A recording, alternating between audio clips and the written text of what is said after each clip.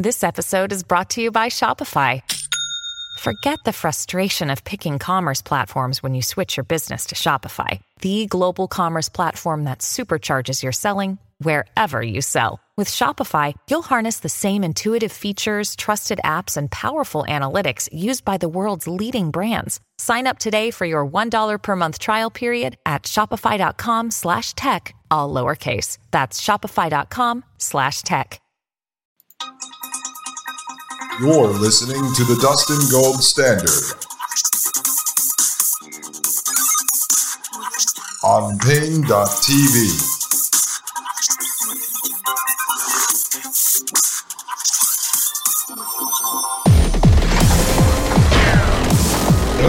Ladies and gentlemen, we are back from the break.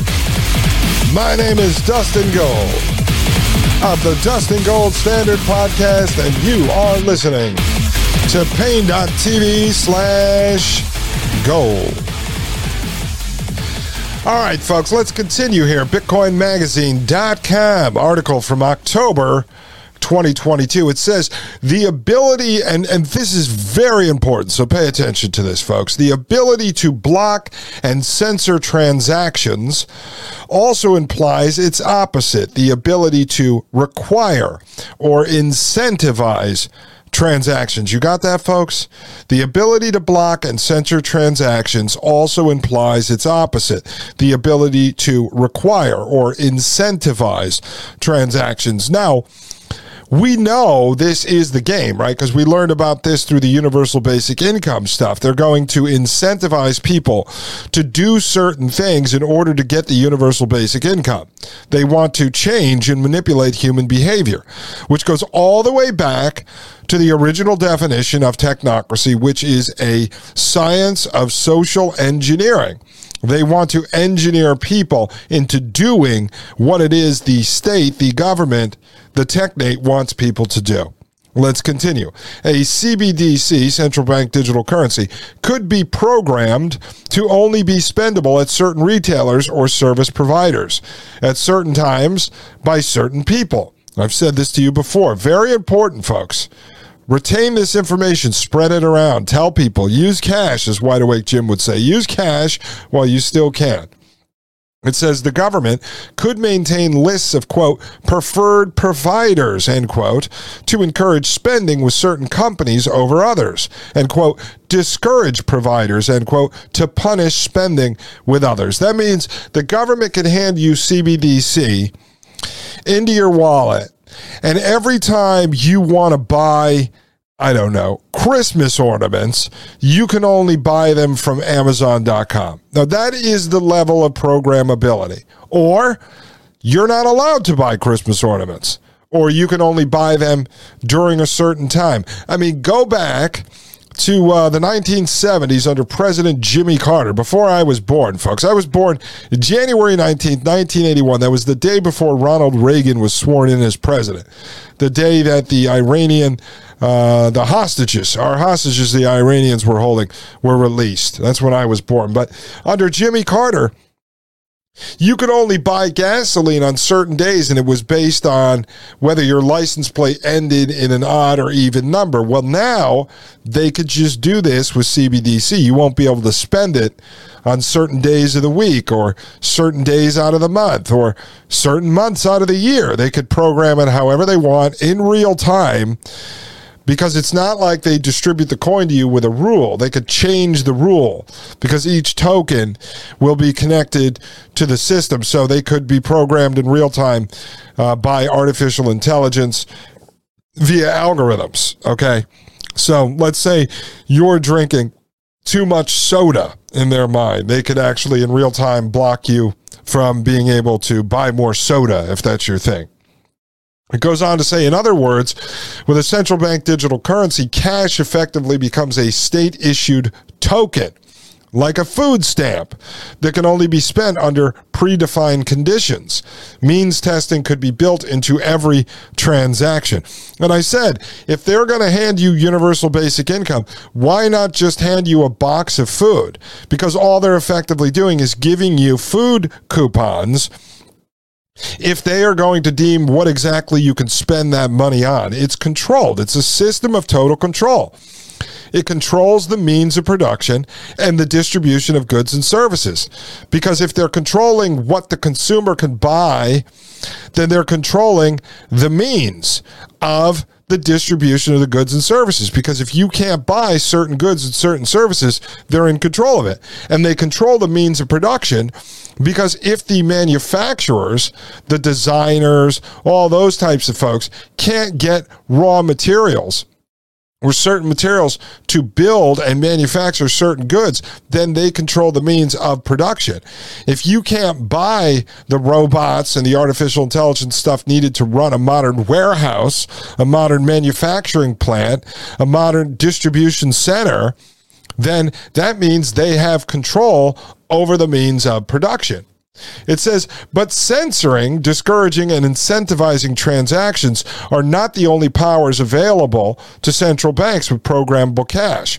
Banks can also de-incentivize saving, holding digital cash by capping cash balances, as the Bahamas have already done with their CBDC, or imposing penalty negative interest rates on balances over a certain amount. All right, this is like the expirable money we talked about. And this goes back to the origins of technocracy, where you cannot build wealth. Because if the government distributes $2,000 of CBDC a month to you in the form of universal basic income, they could have that money expire on the 30th or 31st or the 28th of the month. Do you understand? So they distribute, let's say, 2,000 CBDC tokens to you on January 1st, but then on January 31st, at midnight or at 11:59 p.m., that money could expire, meaning you can't save it. Well, in the original technocracy plans, you are not allowed to build wealth. The money actually expires. You can't transfer it. You can't sell it. You can't gift it to somebody. It's yours and yours alone, and then it expires on a certain date. So there's no wealth building allowed. It says this can be used to prevent consumers from converting too much of their M1 or M2 bank balances, credit money issued to them by commercial banks, into cash, MO. After all, if too many people rush to demand cash, hard money, at once, commercial banks will be deprived of funding and may drastically reduce their lending if they can't find other sources of capital. Central banks understandably wish to prevent these, quote, credit crunches, end quote, which often result in economic recessions or depressions. However, their policy interventions also deprive people of access to MO currency, the hardest and safest form of money under a fiat currency regime, leaving billions of people, especially the poorest, without recourse in the event of monetary crisis.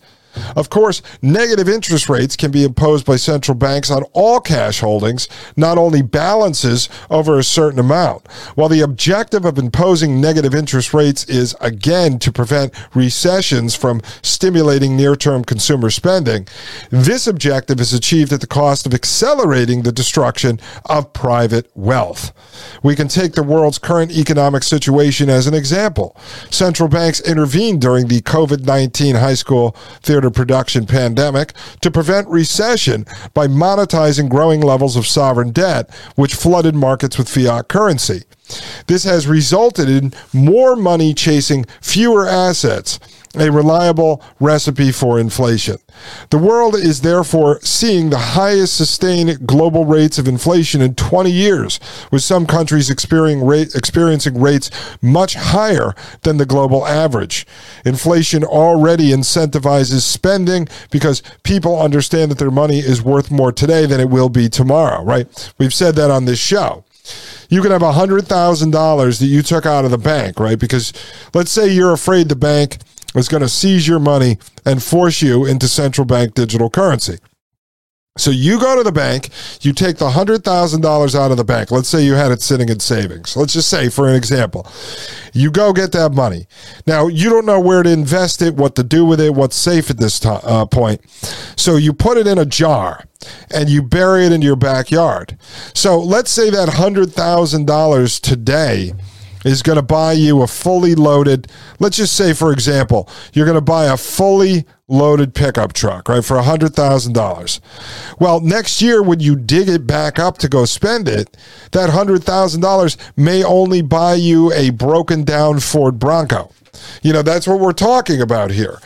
This is some of the stuff we're going to get into as we get into solutions. What are you doing with any cash that you have on hand right now? What are safe investments?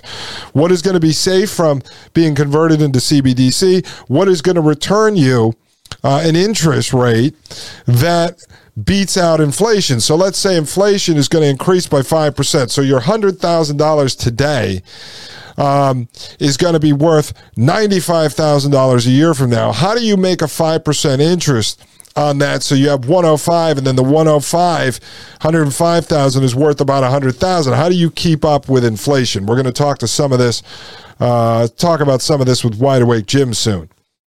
It goes on to say, but implementing negative interest rates, central banks further erode the value of people's savings, creating a perverse incentive for them to spend their already dwindling resources even faster. This vicious cycle does not end in economic prosperity, but in a collapse of the currency. See, this is why we're saying everything these guys doing right now is orchestrated. It's intentional. I was talking to someone, I think it was Halsey English, in an interview I did with him many episodes ago, about how they were using the IRS and all these administrative agents to attack people. And I had asked him, what's going to happen to people when CBDC goes into effect? People that have, let's say, $100,000, $200,000, $300,000 in their 401ks. He said, I think they're just going to kill that money with inflation. So if you think about what $300,000 could buy you today, well, that $300,000 10 years from now might only be worth half as much. Who knows? But with this system, the CBDC system, they can actually create an inflation for you, just personalized to you, so that your money decreases in value as you're walking around with it in your digital wallet. It goes on to say, while penalty and generalized negative interest rates are both methods central banks can use to incrementally confiscate money from individuals and private organizations, these are not the only methods available to them. Once CBDCs are implemented, there is nothing technically or legally preventing central banks from imposing direct haircuts on or repossessions of anyone's cash holdings anywhere in the world. Central banks could directly confiscate private digital cash to pay down their sovereign debt, to discourage the use of digital cash, to decrease the money supply, or for any other reason. Although this possibility has not been openly discussed, it is built into the political and technical architectures of central bank digital currency. Finally, central banks can programmatically require tax payments for every CBDC transaction. Some economists have argued that this measure is necessary to recover tax revenue that is sometimes avoided when physical cash is used. Of course. And then rather optimistically note that governments could take advantage of recovered tax revenue to lower effective tax rates. This is classic. However, there is no indication that revenue-strapped governments already incentivized to harvest private wealth would take any measures to lower taxes. Instead, CBDCs will most likely be used to generate additional tax revenue for the state and onerous costs to individuals. So they're going to push you into this central bank digital currency system, in which then they are able to inflate and deflate your money. They're able to program it to stop you from buying certain things and only being able to shop with certain people, certain merchants. And then they're also going to take a tax from this fake money they created, these minted digital tokens. They don't even exist. They're just in your wallet. If you don't use them in a certain time, they're going to expire. When you spend them, you're going to pay a tax. When people accept them, they're going to pay a tax. When you get them, you're going to pay a tax. So they're going to tax this fake money that they're giving you. So let's start off this game by saying it's monopoly. I hand you your $1,500 of useless, worthless monopoly money, and then I start off taking 40% of that back in a tax. And then every time you purchase a property or buy a house or put a hotel on your set of properties, I'm going to tax you on that as well. And it's automatic because it's all digitally tracked. Let's just finish this article up. It says, imagine with mandatory taxation on every CBDC transaction, you would be taxed for giving your neighbor $20 or giving your children an allowance or for every item you sell at a yard sale. A person paying their friend $50 to change a tire or $100 to look after their home while they're away would be taxed for these activities. This, quote, informal, end quote, economy is not only a necessary mode of intimate interpersonal relating, but a lifeblood for millions of people who rely on it to survive day to day. It is morally unfathomable to imagine a homeless person selling flowers on the street being taxed for every transaction. Welcome to the slave state, a system of complete and total control. Control of the means of production and the distribution of goods and services by the technocratic overlords. These folks that are building this system. When we get back, we are finally getting into consensus. Let me show you what these boys have been up to. Ladies and gentlemen, I am Dustin Gold with the Dustin Gold Standard right here on Pain.tv/gold. You're listening to the Dustin Gold Standard on Pain.tv. Join the discussion at Pain.tv/gold.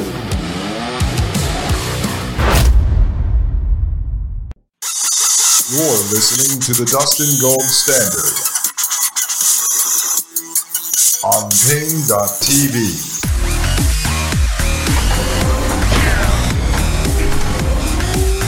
Ladies and gentlemen, welcome back to the Dustin Gold Standard. My name is Dustin Gold, and you are listening to Pain.tv/gold.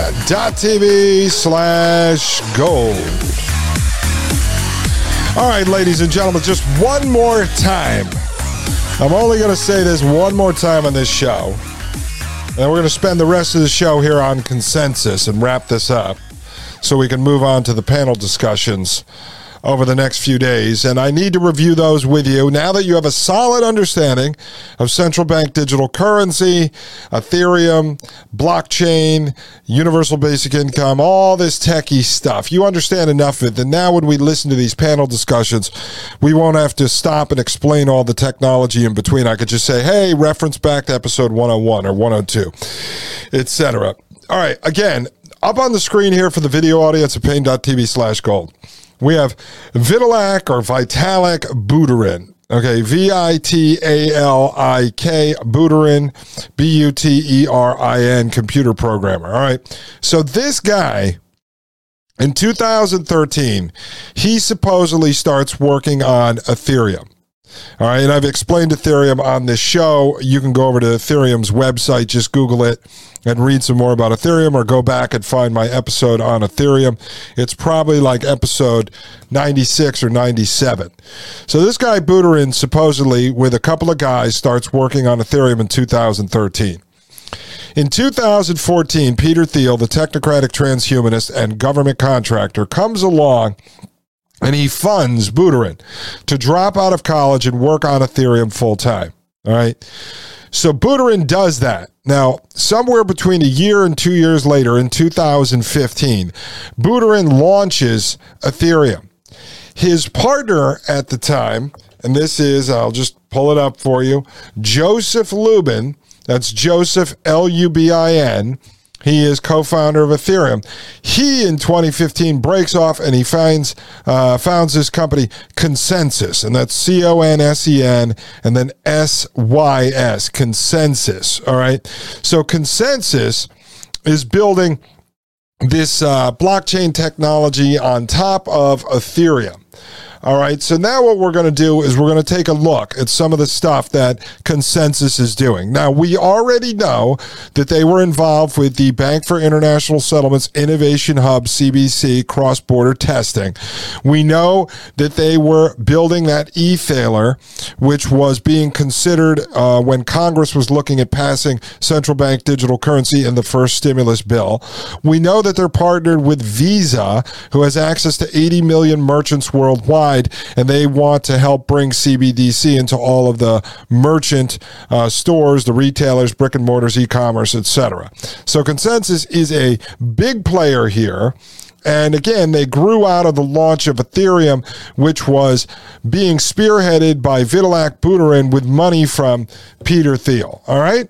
It doesn't get any easier than that, ladies and gentlemen. All right, so we're going to just start going through some stuff I pulled up on Consensus's website, which I recommend you check it out. It's consensus.net, CONSENSYS.net. A wealth of knowledge if you want to see the projects that are going on right now. And again, these guys are heavy hitters. Joseph Lubin has sat on panels with the United Nations, International Monetary Fund, World Economic Forum, Bank for International Settlements, World Bank. He's been all over the place, and he is hiring a lot of people that worked inside the DC government as bureaucrats in the financial sector, in technology. So Consensus is essentially a branch of the state. That's how I would say it, folks. That's how I would say it. And they've got money right now from Microsoft, that's Bill Gates. They've got money from SoftBank, that's China. These guys have a lot of money coming in.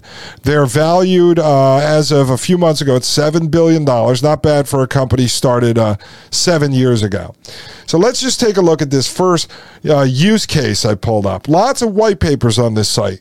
But this is blockchain in government and the public sector. Governments and public sector organizations leverage blockchain technology to move away from siloed and inefficient centralized systems.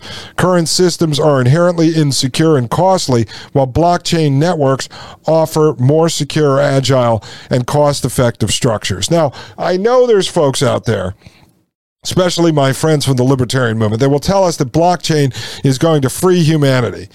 I don't believe that, folks. I believe all this stuff was developed by the government, if not with government funding, from the beginning. That is my opinion, because all the governments and the central banksters and the rest of them are adopting this. It's all growing and being funded and researched and developed and deployed by the technocrats, who are about anything other than freedom. They are not about freedom. The technocrats are about a system of total slavery. Total slavery. You can go back to the origins of technocracy movement in the 1920s and 30s. You can go back to their cohorts, the eugenicists, going back to the late 1800s into the 1930s. You can look at FDR's New Deal and the Social Security system. You could bring it all the way forward into transhumanism and the modern technocrats. They are not about freedom. It is about slavery. It was a movement built on the backs of progressive era Marxists, socialists, communists, and eventually the fascist folks. All right? That's where this stuff grew out of. So I'm going through this because I think it's important for you to understand how this is being done. People say this can't be done. They don't have enough people to do it. No, they're doing it. This company Consensus, I think right now, has 600 employees, and the Ethereum network overall, they boast, has over 430,000 worldwide developers constantly building stuff on top of Ethereum's platform. So it's huge. It's huge. All right, it goes on. What are the benefits of blockchain in government and the public sector? Now, I'm not going to go through all of these. I'm going to show you just little pieces of what's available on their website, because every single one of these white papers, every single one of these case studies, every blog post is a rabbit hole.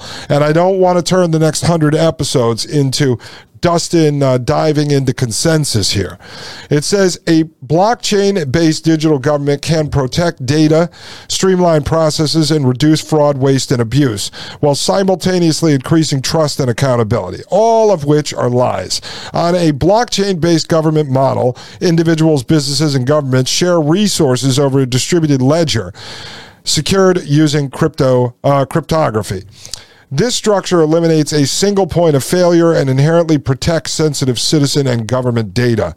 A blockchain-based government has the potential to solve legacy pain points and enable the following advantages. And I'll just say this. How about no technology? How about none of my citizen data can be stolen if we don't have any technology? I'm getting to the point, folks, where I'm erring on the side of no technology. I think if you're going to take what they're offering, which is the extreme, that is the fourth industrial era.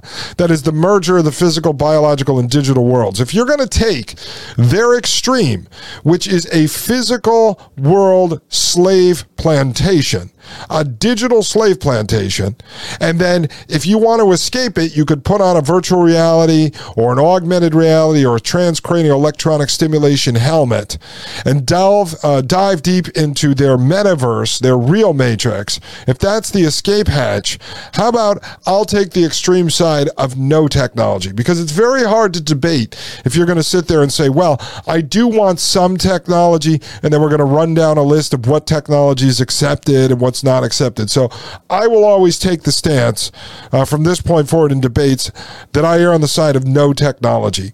And then everyone else can debate what technology they want to have. I think that's the best way to approach this. So I will play Ted Kaczynski, folks, from now on.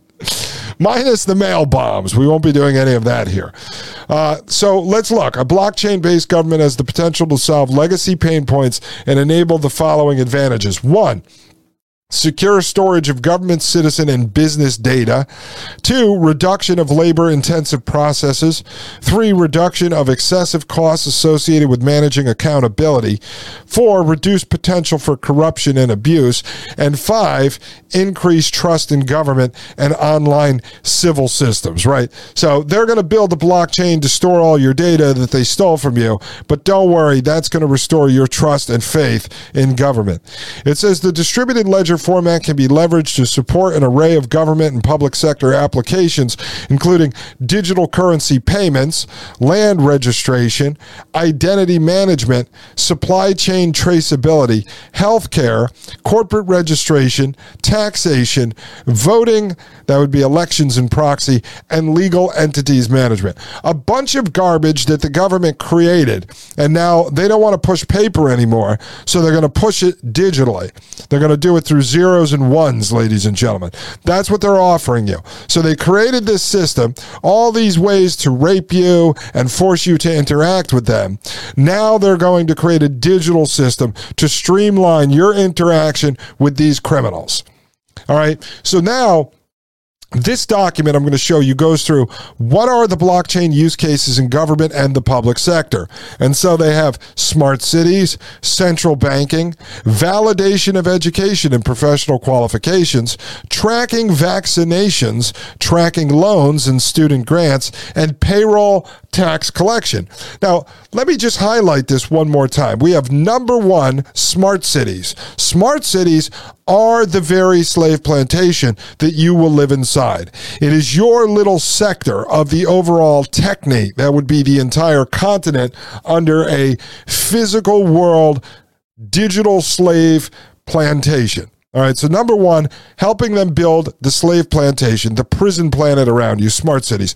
Number 2, central banking. That would be for CBDCs. So that would be for the digital currency that controls the means of production and the distribution of goods and services. You got that? That's what they're promoting. Validation of education and professional qualifications. So this is going to be the shakedown. Did you go to college? Who do you work for? What's your social score? That kind of stuff. That's what they're working on there. That's what they're talking about. Validation of education and professional qualifications. So if you don't have the education and the professional qualifications that the government deems to be necessary, you won't be getting a job, if they even exist in the future. Number 3, tracking vaccinations. I think that's pretty self-explanatory there. They're going to track you, folks, and make sure that you're vaccinated and you're up to date. Number 5, tracking loans and student grants, right? That's so that the government could come back and get their money from you that they gave you to go get an education that isn't going to be worth anything because it won't live up to the standards that you're going to need when you're tracked under the validation of education, because they sold you a loan that was, or sold you a degree that was completely worthless. You'll end up working at Starbucks, but Starbucks looks like it's probably going to go under, and maybe you'll work at Starbucks inside of the metaverse. And then finally here, number 6, payroll tax collection. So this is to extort you and steal your money from you. They will never give up on that. That's how they keep you down. They don't take a percentage of your work to fund the government. They take it to keep you from building wealth. That's what taxes is all about. So when this company Consensus here says, what are the blockchain use cases in government and the public sector? And we see smart cities, central banking, validation of education, tracking vaccinations, tracking loans, and payroll tax collection.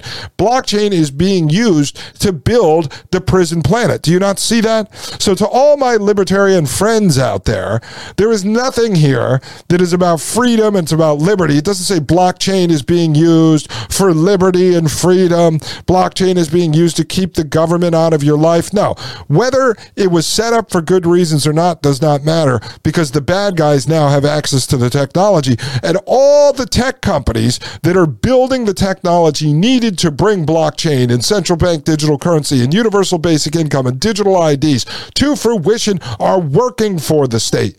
They are working for the state. So these technocrats are working for the state to build the prison planet. All right, I'm not going to go through the rest of this, but I'm just going to read the headlines. It says, how will blockchain impact smart cities? How will blockchain impact central banking? How will blockchain streamline the validation of educational and professional qualifications? How will blockchain technology impact vaccination tracking? How will blockchain technology manage